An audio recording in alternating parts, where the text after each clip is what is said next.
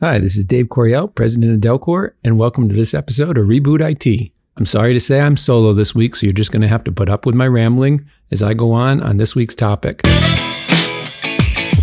It's Reboot IT, the Association and Nonprofit Technology Podcast, brought to you by Delcor. And now your host, Delcor president and requirements analysis evangelist, Dave Coryell. So, I saw a tweet that talked about project failure and the fact that it's not your technology, which made me start thinking about why do projects fail? So I'm rolling together some conversations I've had with CIOs recently, both in and out of the 501c community, as well as, thinking back to a blog post I wrote about 3-4 years ago about project success and failure. This is going to be pretty high level. What I want to do is just bullet point some considerations for you to think about as you're working on your next IT-related project. And I'm going to be pretty negative. I'm going to stick with the failure theme as opposed to, hey, how to make your project more successful. Maybe it's just because it's Monday. I don't know, but let's go down that path. So why do IT projects fail? Number one, communication. Probably the biggest reason an IT project fails is because of lack of communication. And that goes across the board, right? There's a lot of different elements about an IT project that need to be communicated. Why we're doing it, also known as the business requirements. Why are we even doing this project to begin with? What are we trying to accomplish? What else has to be communicated? The scope. Why? So the stakeholders know what it is that's included and not included in this project. That often gets left out. Are you completing a RACI matrix? Are you doing a stakeholder matrix as part of the communications planning to make sure that the right people get the right messages and know not only what the scope is, but what they're responsible for and accountable for? You can search online for RACI matrix, RACI, or stakeholder matrix and look at them and how to produce them. I'll just say one more thing. It's not the matrix. It's not the artifact that you produce that's the most valuable part of that exercise. It's the conversation you'll have leading up to producing that and getting the whole team on the same page for those two particular artifacts in the project charter. So back to communication, the pieces around everything that's big picture, the business requirements, what we're trying to accomplish, big picture, the scope, down to the detailed level, requirements themselves. What does the user need the system to accomplish? What is it that the non-functional requirements need to make sure they take into account, whether it's security, reliability, scalability, performance, any of the non-functionals, integration requirements, user experience requirements, etc.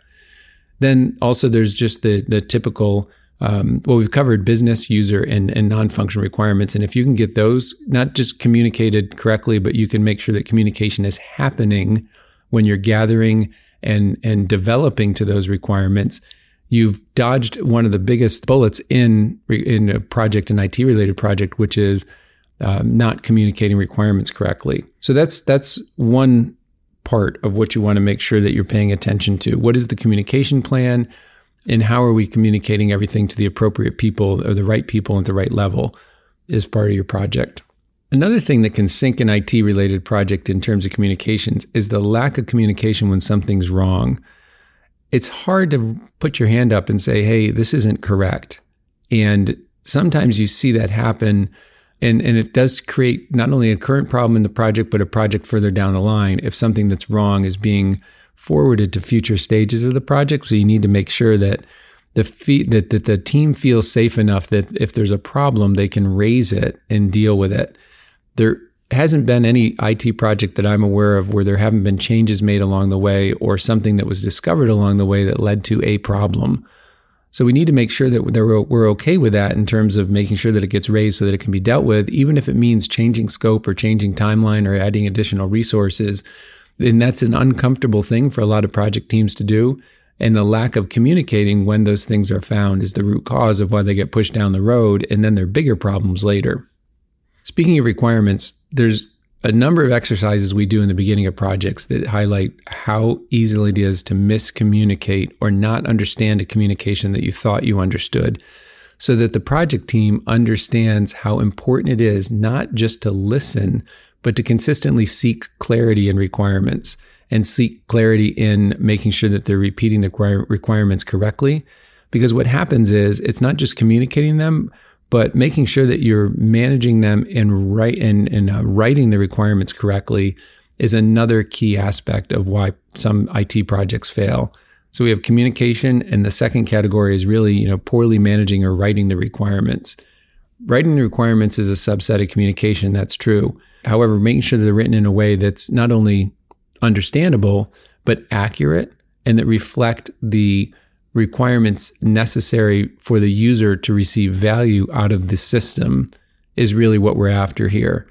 So we have to make sure that we understand what's valuable to you, whether we're writing requirements around something like a dashboard or a user authentication portion of a system, or whether we're talking about something that's really transactional in nature, like a registration or a purchase.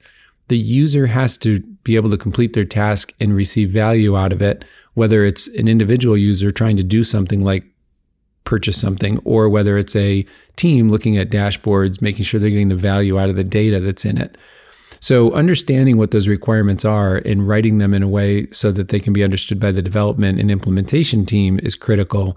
And just as important is managing those requirements going forward, not just writing them, setting them aside, whether it's in the form of user stories or traditional declarative type requirements, moving them forward so that the implementation and project development team can put them in. They have to make sure you're managing them too. It's not just writing them once and moving them. It's which requirements are being met, which requirements are being moved to a different development cycle, which requirements need to be revisited because something's changed in the value proposition of that particular section of the system, which requirements need to be clarified because they're still ambiguous to the development team, et cetera. That's managing the requirements going forward, which ones are met, which ones aren't met, et cetera. So having a plan of how you're going to manage the requirements, not just write them and communicate them, is just as important as making sure that you're communicating them correctly. So communication, poorly managing or writing the requirements are two reasons that projects do fail. Managing and writing requirements is really important, and that does filter all the way up to what the business objectives or business requirements are. I talked about those a minute ago. Business requirements are what we're trying to accomplish by implementing this new system or achieving this IT-related project. Business objectives are different. Business objectives are what the organization's trying to accomplish. And that's a broader picture, a wider scale. So what I'm saying here is that sometimes IT teams know in a vacuum that they're replacing a system, or that they're replacing a system because they want to improve the user experience, but they're not really aware of how it fits into the strategic or business objectives overall. And it's really helpful to have that context in an IT-related project, not just what we're trying to accomplish in this one particular project, but also as we're trying to accomplish what we're trying to accomplish as it relates to the overall business objectives, the organization's mission, vision, and overall business objectives. I feel like I've said objectives 48 times in the last 2 minutes. That's okay, though. They're important. So I also want to talk about project planning issues, and there's a difference between system requirements and project requirements. I feel like in this community, we've come a long way in the last 6-8 years of identifying that we need business analysts and project managers on IT-related projects because they've gotten complicated enough that we can't just run them within an IT. And now it's to the point where you're almost surprised when you go into an organization that has 60, 80, 120 staff and they don't have a PMO or they don't have a project management general way of doing project management within the organization. So project management, even though it's maturing, still has room to grow within the association nonprofit community. Make sure that when you're looking at your project management issues that you're dealing with all of the conversations that need to happen and that you have appropriate project management skills and resources available throughout the project. There's many organizations, including us, of course, that do project management for associations. So you have a lot of external resources you can pull from. And whether it's on a short or long term, it's going to be up to you if it makes sense from your business model or the way that the project is being rolled out within the organization, whether you should hire someone or bring someone in from the outside to run the project. But you definitely need that expertise as part of it.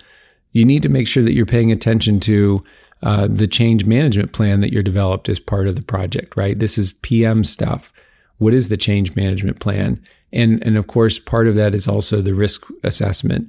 What are the risks of the project? What do you make sure you have in place for mitigation as well as contingency within those risks? And it's almost going back to the stakeholder and matrix and the RACI matrix. Those creating a risk analysis matrix it's more about the conversation you have to create it than it is about that moving forward as far as the value goes. However, once you're in the project, making sure that you're revisiting those risks and identifying any new ones is really just as critical to make sure that as you see things on the horizon coming at you that are potential problems, but not problems yet, in order to hold off, in order to make sure that you're avoiding a potential project failure, identifying and talking about risk. Example, lack of user adoption. That's a really common risk. Like, that's what I mean. Identifying that as a risk and knowing that it's a risk, and then saying, as a result of identifying as a risk, one of the things we need to do is have these 4 tactics, A, B, C, D, to increase user adoption as part of this. Part of the reason that people don't adopt things is they don't understand them. So training will be a tactic to mitigate that risk. Part of the reason people don't adopt the new system is because they're not sure what's going on with it or what its value proposition is. Communicating these different points to address those issues is part of the risk mitigation, et cetera. So having those conversations and coming up with those mitigation techniques will certainly help you avoid a project failure. There's a couple other things that have come up in conversations with CIOs, and one of them is their involvement, but a lack of involvement throughout the leadership of the organization in a project. It's critical when you're looking at a project that affects the entire organization that leadership is visible in the project and visible with its support of the project. So whether that's through all staff communication, through any events that are happening that the leadership can show support for the project on, whether it's being part of any type of celebration, certainly as we reach certain milestones in the project plan, that's really important for leadership to show that they're supporting the project. And it's not only their visibility, it's their participation.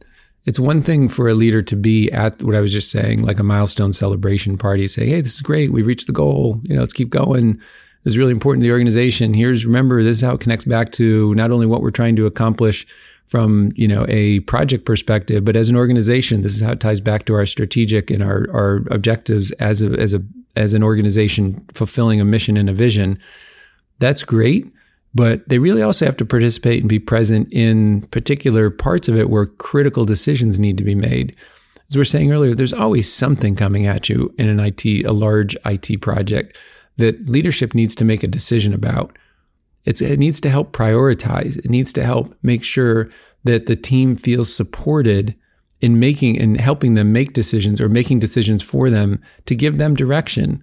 So it's not just hey, we're doing great communication that needs to happen to leadership. It needs to be present in those decision-making meetings and ensuring that it's participating and showing its understanding, leadership showing its understanding of the value of this project to the organization. Here's a good example. When an organization is going through a project to implement a new cybersecurity platform, and they want to make sure all the staff and the team participate and see the value, it's important for leadership to be there and in the communication of, hey, this is the platform we're going to use to educate ourselves on cybersecurity related threats, as well as how we can make sure that we build a cybersecurity culture within the organization. So, and this is how I am the leader. This is how I, the leader, am going to participate in this, not only from a supporting it perspective, but I'm going to take all the videos, I'm going to watch the videos, and we're going to put the results of my tests up, or whatever it is, whatever works in your culture and in your organization, but showing that it's not just a matter of supporting the folks who are going to use it, but supporting the actual effort itself by being part of it. So leadership being involved is critical. And then what that can help avoid is another risk, which is users becoming uninterested or disengaged in the project. Users, when I say users here, I mean the users who are going to actually use the system or systems we're talking about in the end. They need to remain involved in the project for several reasons, one of which is they're the ones who know what the system needs to do for them to drive any value out of it, right? They're the ones who understand what they're trying to accomplish from a workflow perspective or from a transactional perspective, that if they become disengaged and just say, no, the way it's working is fine. No, I'm happy with what I have. No, it's kind of a pain, but I'll do it anyway. They're the ones who can sink this also, because you have a team trying to implement a new system that's supposed to deliver value to them. And if they're sitting there saying, we don't really need anything different because they're disengaged with the project overall, then the team that's trying to do the requirements gathering, and the team that's putting together the implementation and development plan isn't going to feel real engaged about their delivering, or isn't going to feel real appreciated or engaged that they're actually developing something that's going to deliver value to people. So their level of enthusiasm and care or consideration for the system is going to decline as well. One other thing to keep your eye out for is requirements changing. So there's a difference between scope creep, which comes into the PM world, right? The project management world, where the project takes on new elements that weren't part of the original scope. I'm not talking about that. I'm talking about the requirements actually changing. This happens sometimes when there's a staff transition or a leadership transition, and the new person in a particular role wants things done in a way that isn't in line with where the system was headed before that staff transition happened. This also happens as a result, and it's just natural, because what happens is folks are in the beginning of the project, they're just not as likely to be as engaged as they are further in the project when the system's being delivered.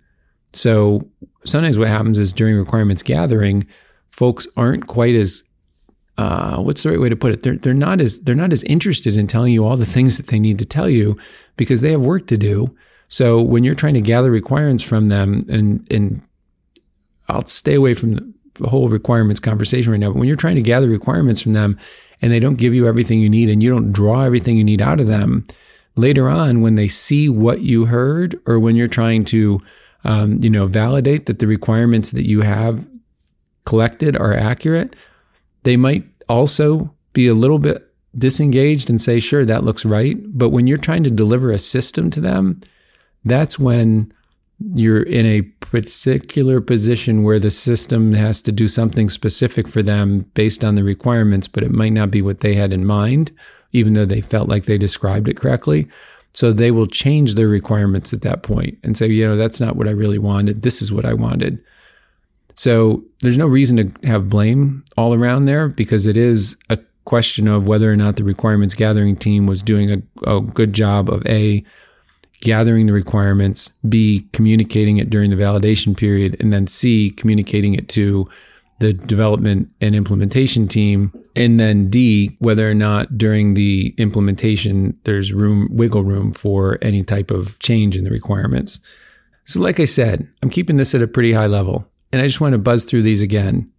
Major reasons that IT-related projects fail: 1, communication, and that comes in all sizes and shapes. 2, poorly managed and written requirements. 3, unclear or poorly communicated business objectives that are different than business requirements. 4, project-related issues, project management support, project management not being where it needs to be within the organization.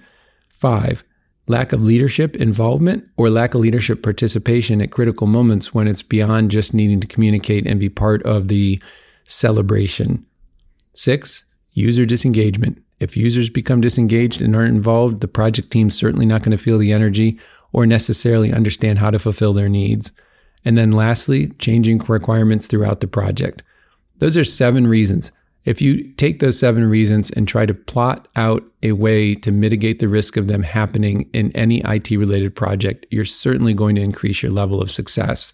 So I hope that's helpful. As I said, most of this IT project-related failure and success stuff comes from 30 years of being in this business, but recently it's really become a great topic of conversation, especially around a lot of the CIO water coolers that are happening in the association nonprofit community, as well as the CIOs that I engage with outside of the community. So I hope it was helpful, and I hope you took some things away from it that will help you increase the success of your IT projects going forward. Thanks for listening.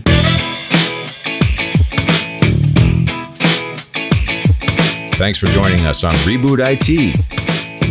If you like what you heard, please subscribe on your favorite podcast directory and toss in a 5-star rating if you could.